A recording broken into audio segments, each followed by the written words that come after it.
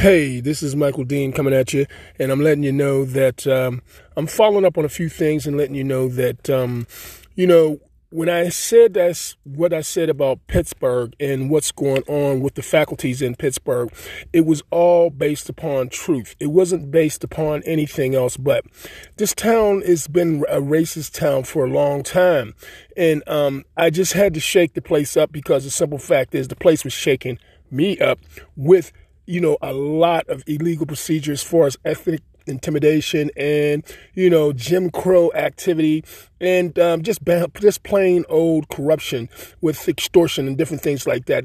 This is a predatorial, extortionist town. These people are predatorial when it comes to extortions. Just like rapists are predatorial, they are predatorial too.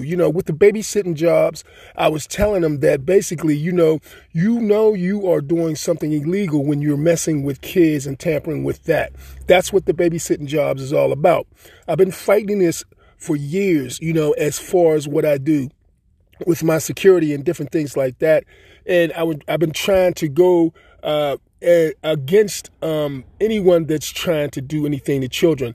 And basically, this town is a very ignorant-ass town when it comes to children and elderly.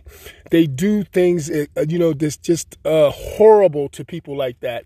And you got young, pissy-ass people that's in charge that's trying to really, do things to the elderly that's really wrong. And at the same time, they're doing things, to the young people that are wrong too. It's like really perverted, the way they look at life and the way they look at things.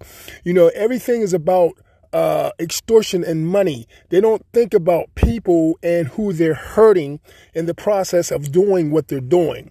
And that's the reason why I pursued this, because after they came viciously after me and my mother and did the things they did, I had to put them on blast and let everybody in the world know how Pittsburgh is. Now, that Rooney guy, that guy is a horrible man. There's a lot of people in this town that's horrible, but he's a horrible man. And this is the reason why we did this worldwide investigation, and the mercenaries are definitely on the job. And we're trying to let people know that we're not the threat. It's the people that's in this town that's the threat.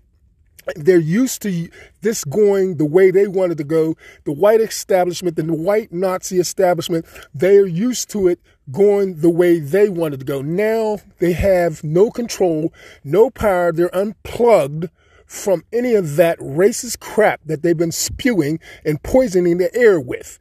So therefore, now it's an even playing field for everybody to be able to stand up. Look, this is the thing.